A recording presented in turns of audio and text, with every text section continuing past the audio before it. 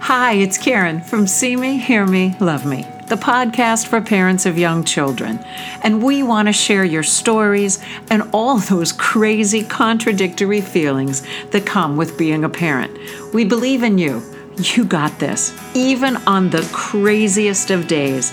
And you are most definitely not alone. Hey, listeners. The host of this podcast wants you to celebrate the messiness of life with kids. That means we don't need an expert to explain our kids to us. We just need to sit back so we can truly see, hear, and love our kids.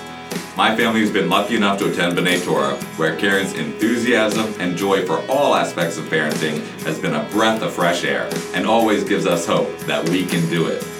Karen Deerwester believes that when we see, hear, and love the messy moments of life with kids, we're able to give our children everything they need. Karen has been a teacher, author, and a leader in early childhood education for decades, and there is nothing that doesn't make sense if we take time to connect with each child exactly where they are, and right where we are with all of our messiness too. Here's today's podcast. Hi, everyone. I was thinking we all needed a little extra peace this week. All the busyness of December. And so I went back to our archive podcast and found episode number 90, How to Be a Peaceful Parent When You're Losing It. Because we wake up every day wanting to be peaceful, calm, patient, understanding, and deeply loving. And by the time you're down the driveway or past that first cup of coffee, you've lost it. So I brought some friends back to the table, Stacy Blass, Dylan Jovanet, Emily Tech, and Kimberly Krams. Thanks for recording this podcast many episodes ago, and I hope everyone finds some joy, some peace, some laughter, and some easiness for the month of December. Have a great week, everyone, and here's our podcast, rebroadcast of episode number 90. I have 4 thoughtful, caring, loving parents at the square table today. I have Stacy Blass, Dylan Jovanet, Emily Tech, and Kimberly Krams. It's Kim who raised the question of navigating peaceful parenting and realistic boundaries, specifically how to be peaceful and not be looked at as weak, lacking discipline, being manipulated by your child, and in Kim's perfect words, thus raising a future poopy head. Kim, can you describe where your peaceful parent gets thrown off by those challenging situations? For me, definitely all the triggers, getting out the door, bath time, bedtime, eating, basically everything. I have a 2.5-year-old, so I should put that out there. So I'm like in the thick of it. And he's your only child so far? And he's my only child so far, yeah. So the trigger points of, getting up in the morning, waking up from a nap or trying to get the nap where they can, you never know what you're getting. So it's very triggering. Because I'll let you answer it first. Oh. Because you never know what you're going to get, and then you get something different than you're hoping you're going to get. Always. Yeah. Especially with a 2.5-year-old. Yes. Especially, and the old Gezellige Institute used to say the half years are the disequilibrium years. He is fighting for autonomy. He's fighting for independence. He's fighting for voice and choice. And we know number 1 curriculum choice and goals in elementary school is how do you give children voice and choice. So the peaceful equation is how do I somehow manage our lives, not him, because if you try to manage a person, you're going to go into a power struggle, especially a person that's vying for their independence and voice, and just finding himself. And so the controlling and the question of power, it might underlie that peacefulness. Describe what peacefulness means to you also, please. And then we're going to find out from everyone where they are. For me, it's checking yourself more than your child because, again, I'm the adult. He's the little guy. He doesn't have that regulation in his brain and his emotions, and he doesn't have the impulse control yet. So when I feel like I'm boiling over, I'm like, okay, he's 2.5, you're 35, you're the one who can set the example, do better, get through it better. He relies on me 100%. So I really, and I fail sometimes. I'm not perfect, but those are the thoughts in my head. When I'm like, oh my God, my shoulders are in my neck. I'm angry or whatever.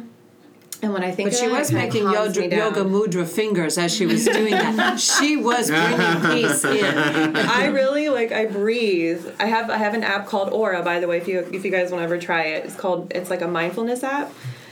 And I'll get these reminders, it'll say, breathe, Kimberly, and then I'm like, Okay. So and we'll come back to the second part of this question. The way I'm hearing you and your question for us for today and the challenge for everyone to answer at the table is what your parenting goal is in terms of peacefulness. You actually have some tools and strategies, and you are trying to figure out who Oliver is in those moments, support him and guide him, and there's always going to be blips. yeah. But you're also getting criticism that you may not be doing the right thing not to be raising a poopy head. A lot. Okay, so we want to come back to criticism big time because you feel good about Yes. searching for your peace. Yes. Because peace isn't something you have all the time. You have to keep Yeah. keep breathing it. Okay, Emily, what do you think about peaceful parenting? It's a lofty goal. And I think it's an achievable one as long as you view peace as like where you are on a spectrum and it's not, one absolute thing or the other. I feel like I am a pretty peaceful person, and that's, a whole lifetime of mental health, checkups and being aware and, like being grounded. It's not like you can become peaceful for your child. You have to be a peaceful human. Brilliant. Brilliant. Share that with your child. Okay, everybody, repeat that one more time. That you have to, you can't come into parenting and decide to be peaceful. You have to be a peaceful human being. And you can't be it for your child. No. Because it'll be the way I hear that, envision that, and experience that on a regular basis is that you wake up every morning and you're going to say, this is what I'm going to be. I'm going to have patience. And unless you have the tools and unless it's coming from within, it is this thin veneer that cracks very, very quickly because it can't be for your child. It has to be for yourself and from within. Yeah. So, I was thinking about this guy. I don't remember. I bet you know who it is. Children behave as well as they can. Who said that? You probably know. Somebody said that. I didn't make it up. So really, and I teach myself. So, as much as whatever the words I'm saying to my child. So I have a just turned 2-year-old and a 4-month-old, and I know that my little one's making cooing sounds over there. So that distracts me, which happens all the time. But also babies are so peaceful in general. So I find the peacefulness and sort of the radical amazement of little kids to be a great inspiration. And my trigger is their discomfort because even when they're pushing boundaries, that doesn't bother me. But when one of them cries or I can't, like in the car when they're crying, I lose my peace. That's the worst. Real fast. Yeah. And then I'm biting my husband's head off half an hour late, so it's that me knowing myself, knowing what I need to do to be all the things that I want my child to be, because I can't tell her to do it if I'm not doing it myself. And that's such an interesting other aspect of peace is that idea when your children aren't happy, when your children are struggling, when your children are in emotional soup of their own, how do you maintain that separation so that you can be an anchor and a point of reference for them outside of their own whirlpool, storm, hurricane, or just meltdown? And I think the other sort of two things that ground this is making peace a priority. Yes, I want to be a peaceful parent because that's good for my kid, but it's also, shalom bayit is a Jewish value. The pursuit of peace it is good for the world. It's a top A1 thing that peace and gratitude are probably the two things we talk about in my house the most. And other families might have other values but I feel like that sort of covers all the bases. And I am an early childhood educator in my professional life and talked about peace with lots of little kids a lot of times, which I feel it is, its own blessing. And so many little kids, when you say, what is peace? They'll say quiet. And, I just don't think that's a complete understanding of the word. So the sort of understanding that I've worked out talking to all these little kids is peace is when everybody has what they need. Because then there doesn't need to be fighting. And what everybody needs is different, and all of those needs need to be prioritized, but that's not what my 2-year-old needs to know. So me knowing that peace is I operate better on this early child, but sometimes my 2-year-old needs the space to scream for 20 minutes because she needs to express some feelings. And that doesn't mean that the overall goal of pursuing peace isn't being met. It just means that I don't like that aspect That's right. Right, Because right. those children who can't be seen and heard may not be the most peaceful children. They may be the ones that are just holding it all in with tight fists, and they will explode without any sense of peace through that. I have one more question for you, Emily, before we move on, because I know you and your parenting style. As you said, the conflict, the age, opposition, conflicts, challenges, that doesn't distress you. And I know that for a fact because I've seen you hit that pause button where you take the time to listen, to talk, to wait, to be present in those moments with Talia. How do you find the ability to pause when you're on the adult schedule treadmill? Wherever we have to go, whatever we have to do, it's in my calendar. I tell my husband a full 20 minutes before it needs to happen. So we operate, if we need to be at school by 9 o'clock and it's a 10-minute drive, we need to be in the car by 8:30. So that's sort of foundational in it. But it's also, and it's, it's gotten harder and harder as Talia's gotten older and older to retain that. So it's also, it's building that in. It used to be I count to 10 to recalibrate myself. Now it's I count to 30. Like we need a little bit more space. We need a little bit more time, and not out loud because I don't think that's helpful to her. That's my own help, That's hilarious. Well, no, making those accommodations. The joke I've used before is, in the old days when we thought timeout was appropriate, and of course we don't. We think of rejuvenation time to regroup, time to find your calm, rather than a negative time out. But in the old days, we used to say a minute for your age. Now I like if I'm 35, then you need at least 35 minutes to reestablish calm sometimes. So I would like that. Okay, Stacey. So you're juggling. Well, it's juggling, and it's so interesting to hear Emily say, I'm a peaceful person.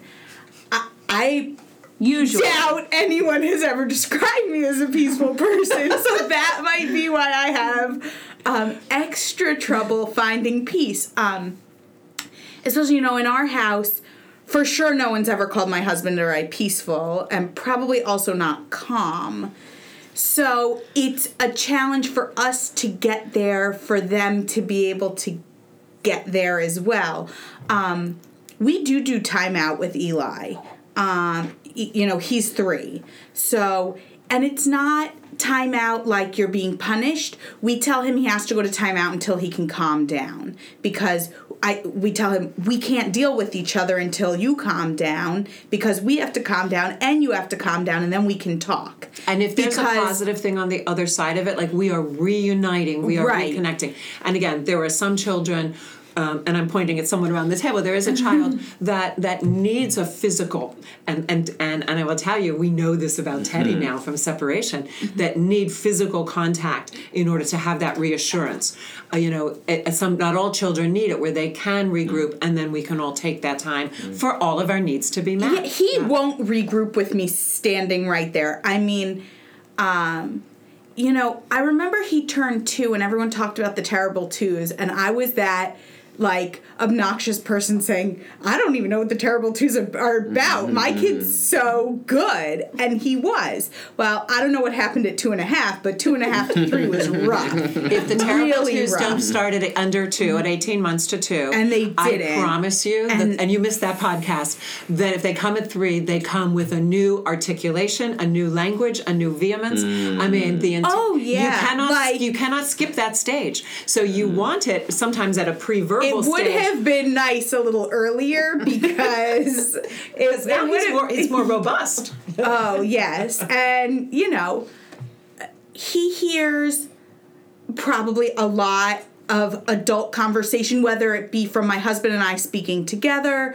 I'm trying to work from home a little bit more. So, I'm a divorce lawyer, and he'll hear me on the phone with clients. And, he hears a lot. And he speaks at 3 like an adult. Really like an adult. So, Scary. His tantrums are very, very verbal, and it's not like we don't understand what he's saying, or he can't verbalize what it is he doesn't want to do. This morning, I got loud and clear all of the things he did not want to do in the middle of a tantrum, but I can't, it's not a skill I've gotten yet, to talk him out of it. And he may not, and that may not be his strategy, as you said. Some it may or may not, because I know I can't. Like, right. I'm just not there yet. Usually you cannot talk during the tantrum. I mean, that once that lower brain, they call it upstairs brain, downstairs brain. Once that downstairs brain is in control, you're fight or flight. So now it's like, how do I reestablish the calm that says, okay, I don't have to run away and I don't have to pick a fight in order to defend myself in this situation. So in order to calm that, it's now, you can start with your body. I mean, you can start with that breath. You can start with just finding some equilibrium, and then you come to, and now how do we fix the problem? Right, and so that's what we were talking about this morning. But, that's hard with a 3-year-old. Yeah. So this morning, I was actually, for me, very calm, and I said, okay, Eli, I understand that you're telling me I don't want to go to camp. I understand you don't want to go to camp, and I understand that the reason you don't want to go downstairs and put on your clothes is because you don't want to go to camp. So I'm going to sit down next to you, and we can sit here for as long as you want to calm down. I'll sit here with you while you calm down, and then we can talk about it. Well, it didn't end, right away, but eventually he says, I'll go downstairs. He's a negotiator. I'll go downstairs, but I won't put on my clothes. Well, to me, that was a win. So I said, okay, let's go downstairs. And then once we were downstairs, it was, I'll put on my clothes, but you have to stay at camp with me, which he's actually never said to me before, so that was strange. And as soon as we got in the car and he was totally calm, he said, I'm going to say goodbye to you. You can't stay. Camp is for me to have fun with my friends. And I said, Eli, it's Shabbat. It's Friday.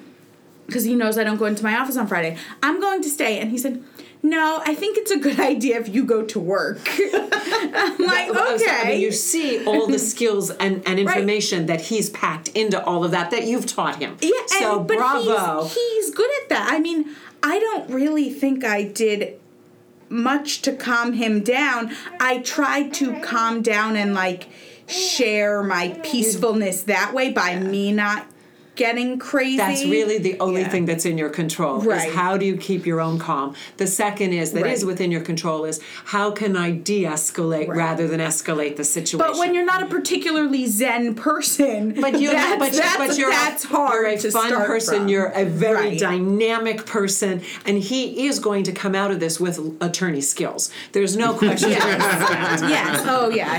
He negotiates what I like heard a litigator. that you just said was you did my perfect parenting improv. Yes, and.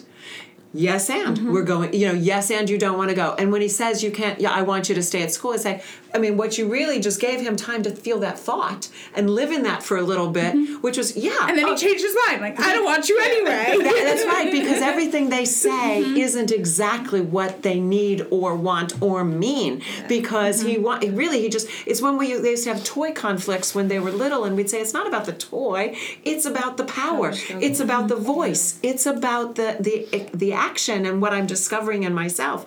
And so what happens is he wants two things. Sometimes he wants to be home and he wants to go to school. There was no winning. He only wants to be home now that his brother's home. Exactly. That's a very new thing for us. But if you kept him home and he figured out all on his own that there was Shabbat happening at school, or there was a friend at school, devastated. I want both. I want that world and this world. I want it all because I'm 3.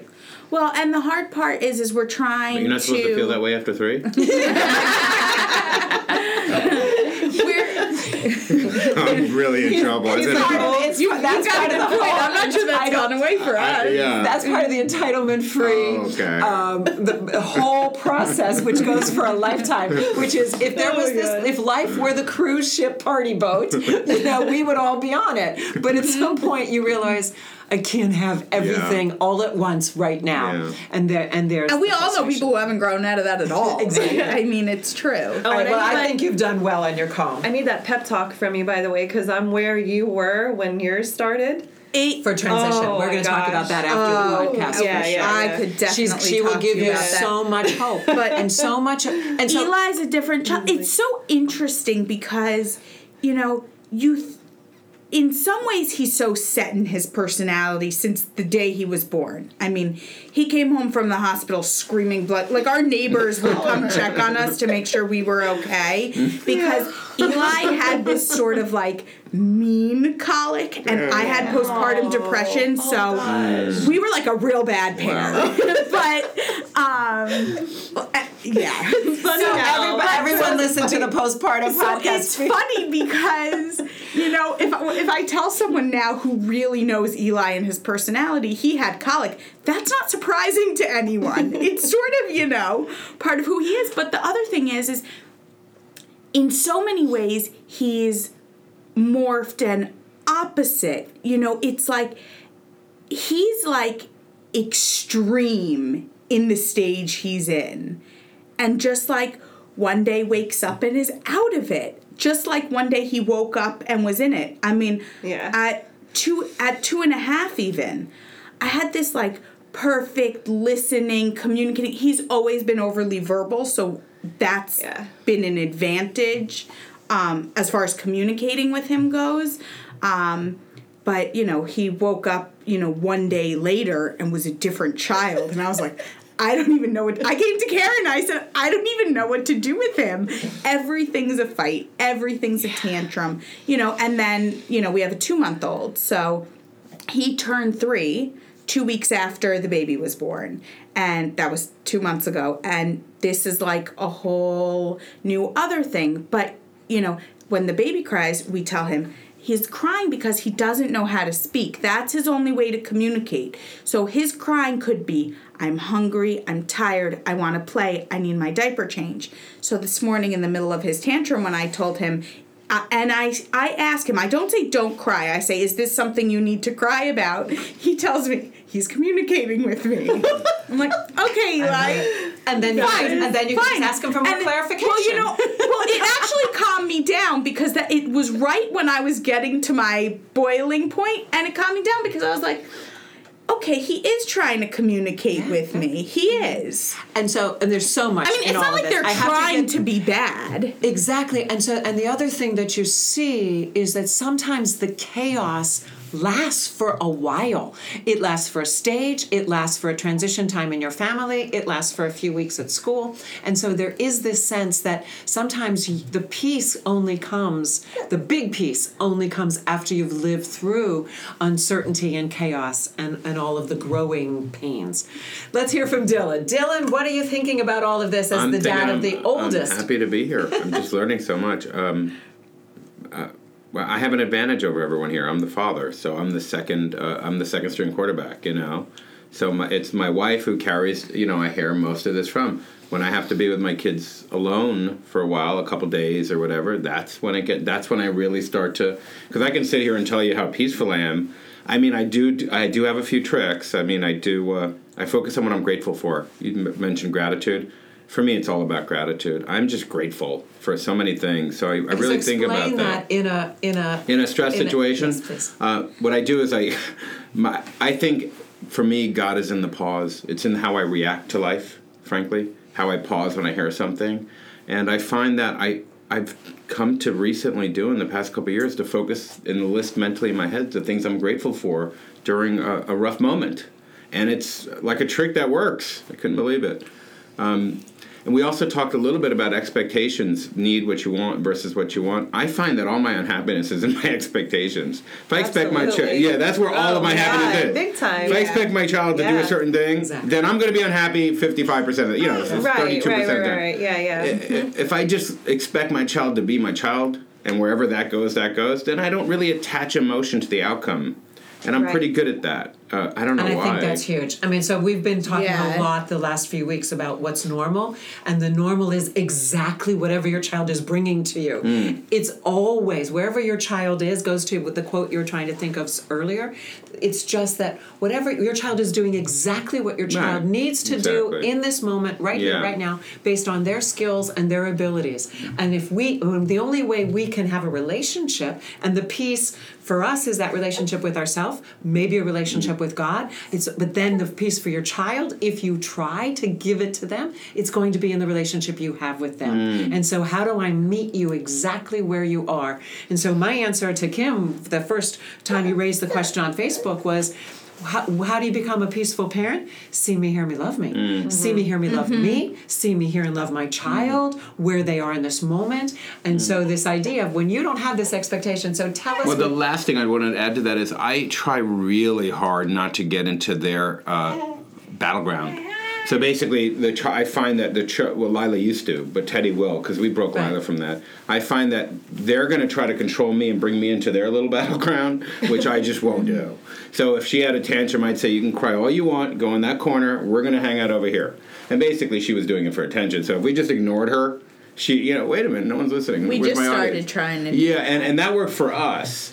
Then after a while, I was like, that's not, I'm not the guy to play that game with. I'm just going to ignore you. And then with the boy, I'm going to, he's so much energy. It seems like a lot of his tantrums come because he hasn't spent his energy. So what I'm trying to do with him is turn the page and just get him outside and make him walk. Run. Just run it out. Right. And that's a gift I try to give to my wife whenever I watch him. I want to bring him back exhausted. Yeah. Well, get it out. Yeah. And I will say, there's two kinds of exhaustions. There's the one that is going to get you the overtired and can't sleep. Not that exhausted. Not that kind of exhausted. But there is. But you said get them outside, and a lot of us at this table believe in nature and play. Yes. And so air, water, grass, nature. And then running and feeling again, that feeling body as strong and powerful isn't just getting rid of it, it's also that positive expression of what they're trying to grasp and at. it's how we're built. I mean, basically, not to get philosophical, and at least for some of us, for some of us, yeah, okay. There are those that will sit with the books on the boats, but there are children that like those quiet places where there's going to be other. Fair enough. But so it is that idea of knowing what your child needs. So why don't we go there and talk about, because he can be at peace once he's played, like with my 3-year-old, it's a huge difference, and I know that this could like go off in a whole nother direction, but we just went like cold turkey on the iPad. He still watches a tiny bit of TV on the real TV, but we took away the iPad that he had the control over, and we've really, during the week totally cut out TV. And I don't have any, it's not like it's like a parenting virtue, like we don't want him to watch TV or we think the TV's bad for him or anything like that at all. It's just it took away all of the peace he may have had. It changes the brain. It's like more. It feeds the monster. The worst tantrums, and we had talked to Amy about it a lot. The worst tantrums were when we would shut off the TV. I mean, he just couldn't handle it. He would absolutely lose his mind. And now that we don't do TV during the week, all of the transitions became easier and less of a fight. I mean, it was really that dramatic for us. Wow. And it doesn't, I'm sure it doesn't affect all kids the same way, because I have friends who their kids can watch TV and turn it off and go do something else. And go do something else. He's just not capable of that or not capable of that yet. Right. But like, if we go outside and he has fresh air and he gets to play on the playground, there's not usually a fight when playground time is over and it's time to go inside and eat dinner. Okay, I want to tie some threads together, because your original comment, Kim, was when people judge you for having your children manipulate and control you. Yeah. Everybody loves to tell me that. Wait, before we get to the criticism though, but what you just said is I had to take that away because it was something he was controlling, something he desperately wanted, but what he wanted wasn't what he needed or was serving him well. Dylan, you said, I'm not going to play that game, which is and it comes to Emily's point about what do they need and how much do they know what they need and how much do we need to step back and assist them with understanding what they need and facilitate having those needs met, because I think that's a real secret here.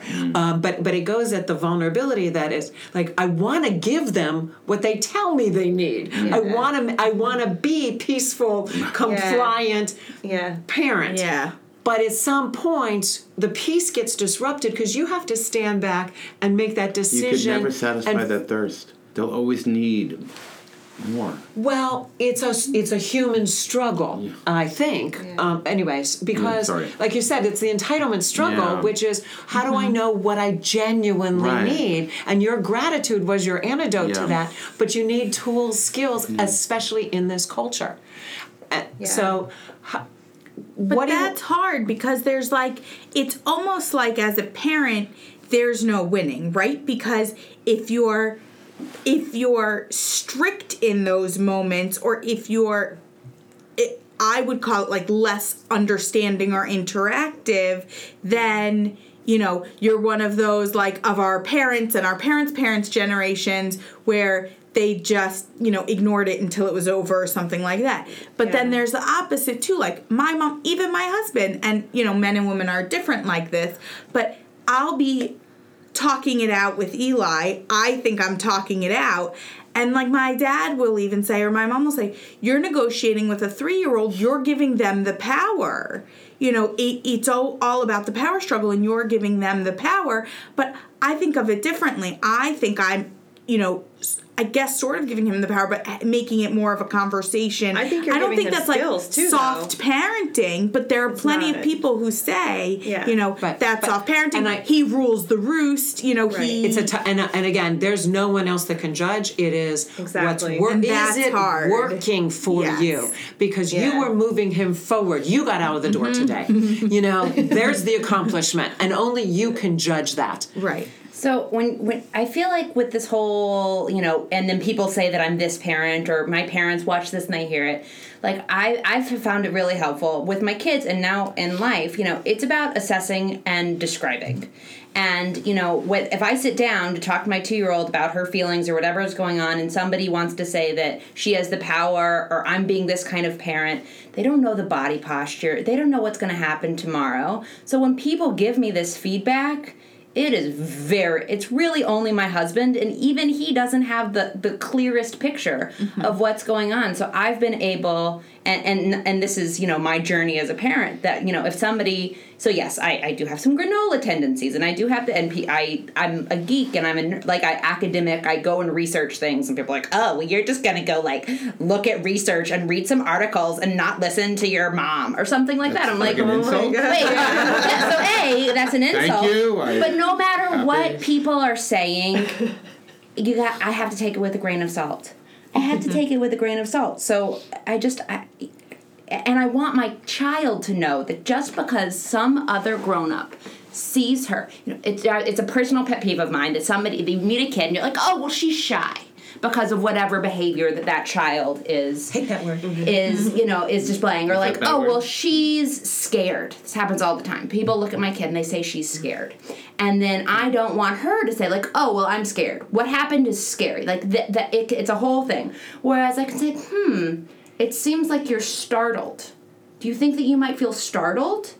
You know, and like really asking questions and assessing and describing, because being a shy child is very different than it describes a whole host of other things. And it's it's a judgment, and it's a category, and it's a label, and it gives I'm not to okay them. with it. I mean, and really? It gives it to them because and that's you know, a professional who wants to use that in a psychology office. That's a whole nother deal. But I think, why not just say, oh, you're watching. Oh, are you taking that in? Do you need some time? So you're not attaching a value to because to what they're doing. I mean, we know from temperament there is easy, slow to warm up, and intense temperament that children are born with, and they will carry it for their whole life. That is the one Easy, piece of research. Slow to warm up and intense. The original word was difficult. I think of it as or more intense. than one of those things. Wow. You can be a combo. The research came out in 1957. I use it for potty training. I use it for separation. I use it. And when your parenting matches that temperament, so you can meet them where they are, because it will not be changed. And here's the thing with shyness. It makes you feel like you should fix it. And there's a wonderful book written for grown-ups called Quiet, and there's a whole lot of new things coming out that says the value of the quiet observer, the thinker, the watchful person. person is contributing as much as the outgoing, loud, assertive in other ways. There's a lot of ways to have a voice without just being loud. But that's just one example, because it's the same as, the parent who says, my kid doesn't like vegetables versus my kid doesn't like broccoli versus my kid doesn't like steamed broccoli. Like, those can all be true, but if you start with the most descriptive observation and then work out from there, you might find a whole lot of other things that do work for the child, or maybe it was their mood, or my kid doesn't like steamed broccoli when I'm also serving mashed potatoes, whatever it is. So, like, I feel like that's a less emotionally charged issue than the shyness or the fear. So I just try with my kids and working with other kids to be as specific as possible, because the minute someone tells me what kind of parent I am, they're wrong and I'm not listening. Whereas if somebody says, wow, it seems like you're having my husband will say, it seems like you're having a really tough time now with the baby. I wonder if it's because that the big one has a fever. Like, I wonder if this is a connection. Perhaps you could consider X, Y, or Z. And now but it's what we do with little kids, but it's the same for all of us. Right. So I feel that's like a whole thing. But the specific descriptions of what we observe is so different than making a judgment. And it's when we judge one another, what's normal. And I would say description is a power tool to use when you're feeling stress, anxiety, and escalation. When you do, in Entitlement Free, we say very clearly, you are smarter than your child. But not in the moment. In the moment when it's starting to escalate, you're going to be drawn into your child's level. Yeah. You're going to revert to everything that you don't want to be. And so the only way to be smarter than your child is know what kind, no, I'm okay with having negotiations as long as it's constructive and moving forward. I'm okay with this in myself. This is my choice. And evaluate situations outside of the conflict situation, and then come back with a plan. The trick is, how do you stay with the plan when it's falling apart? Well, and that's hard for me. You kind of have to at least trust yourself enough to see if it will work. But when in doubt, especially with your child, just look at the situation and say, what's going on?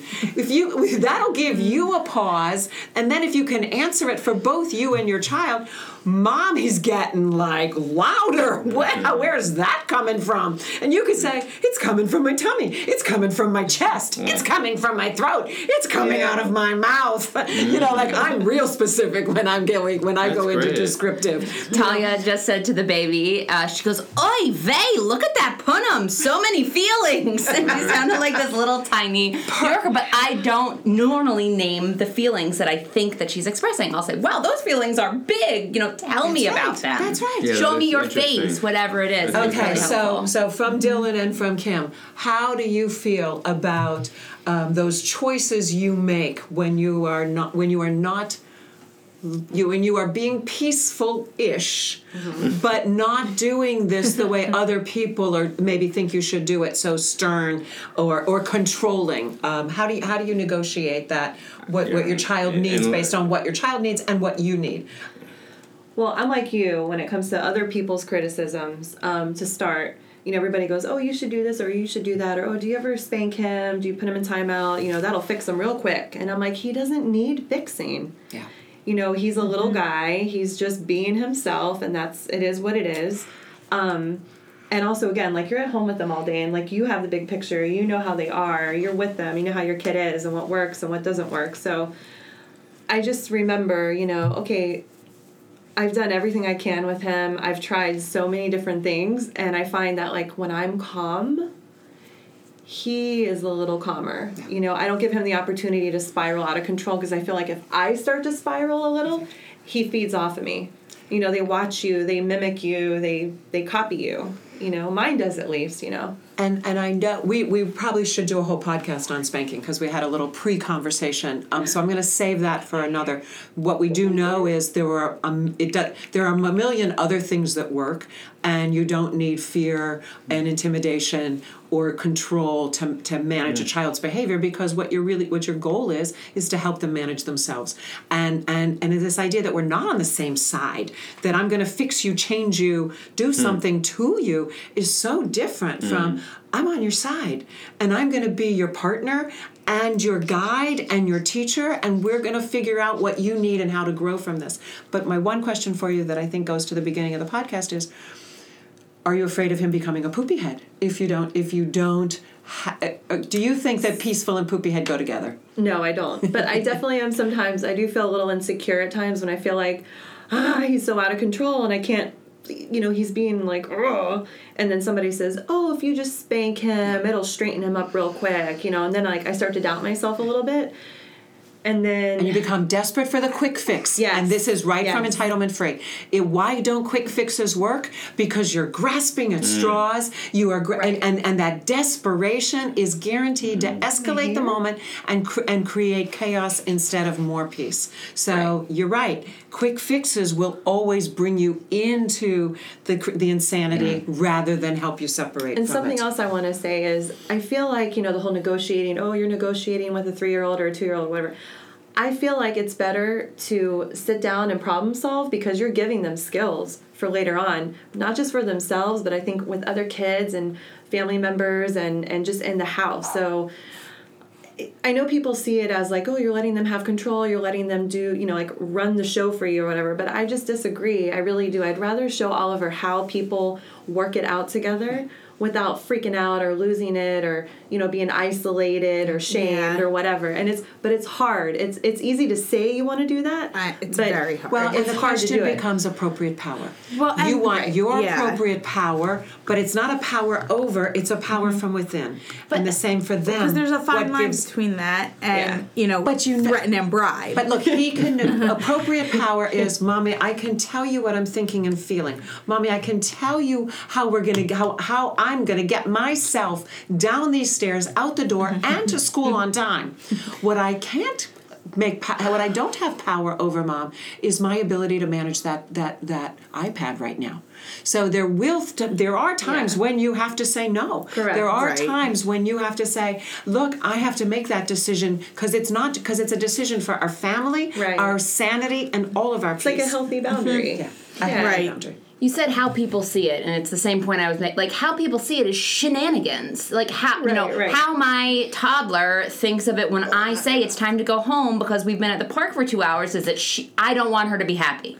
Now, I know that that's not true. That's how she sees it, but it doesn't, it's not the truth. And that's how no matter if somebody says that's how they see it, Right. I just, very, very little merit. Unless you're very within our circle, and that's a very small circle, and it changes. And even it's a conversation. There's a Yeah. lady that I grew up with named Debbie. She was a 6'4", big woman, long hair, and she used to say, "Unless you're stooping me or paying my rent, I don't give a hoot what you think." And that's basically my rule. And 99% of people fall in that category, and 1% of people don't. I'm pretty good at just, you know what?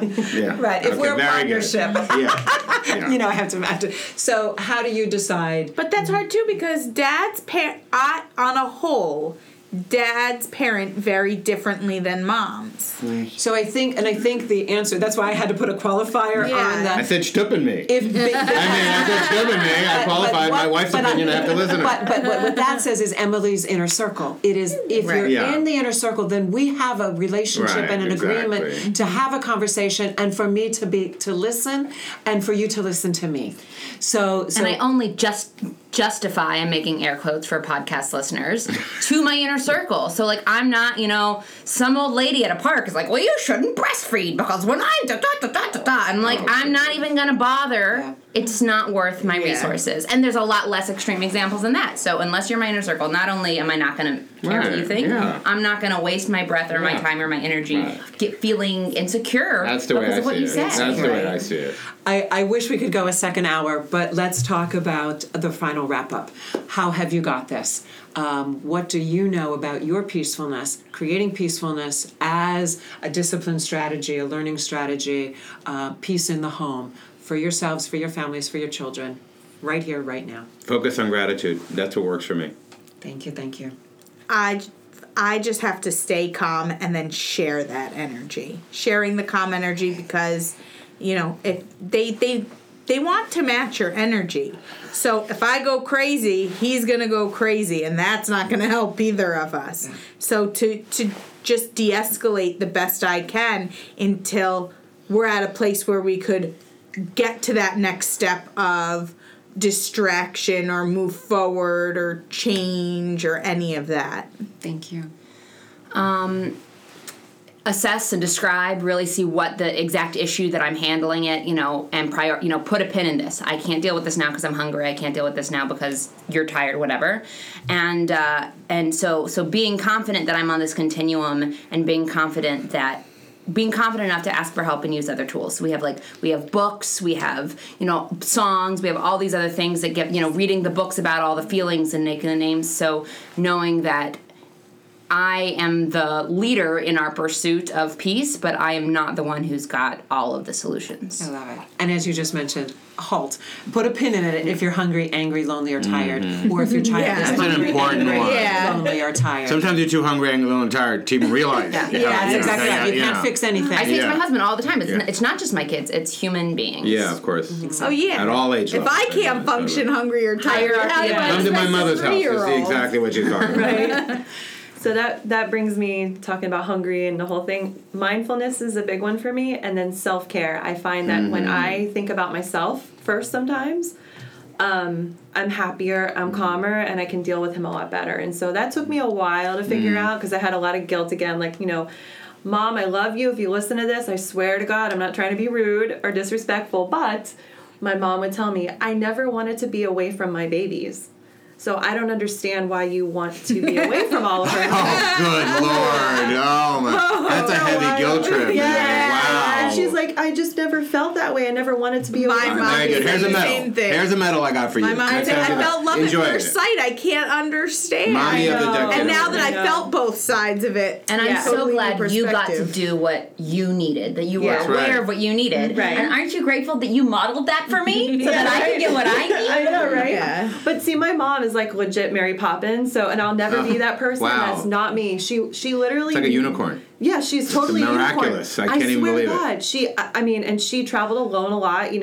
My dad was in the military. She traveled alone a lot with 2 kids by herself with no help. Amazing. Korea to here to there. I mean, Wow. she never she never complained. She's like, I grew up with my babies.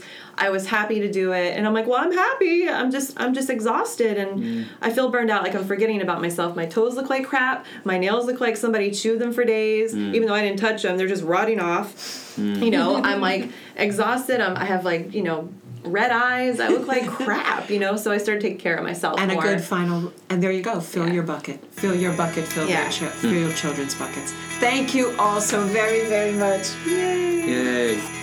So that's the mess for today. We appreciate you listening to See Me, Hear Me, Love Me.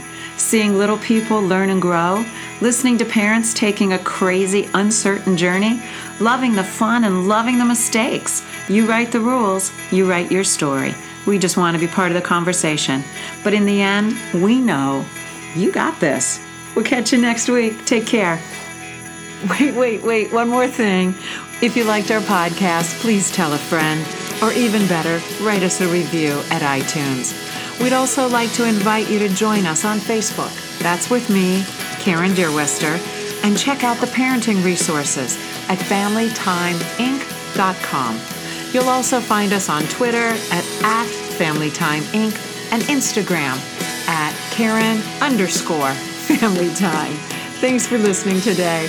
Thanks to everyone at B'nai Torah Congregation for this wonderful space. Thanks to Darren Littman for the great intro. And thanks to the front and the follow for the song Listen. We are listening. See you next week.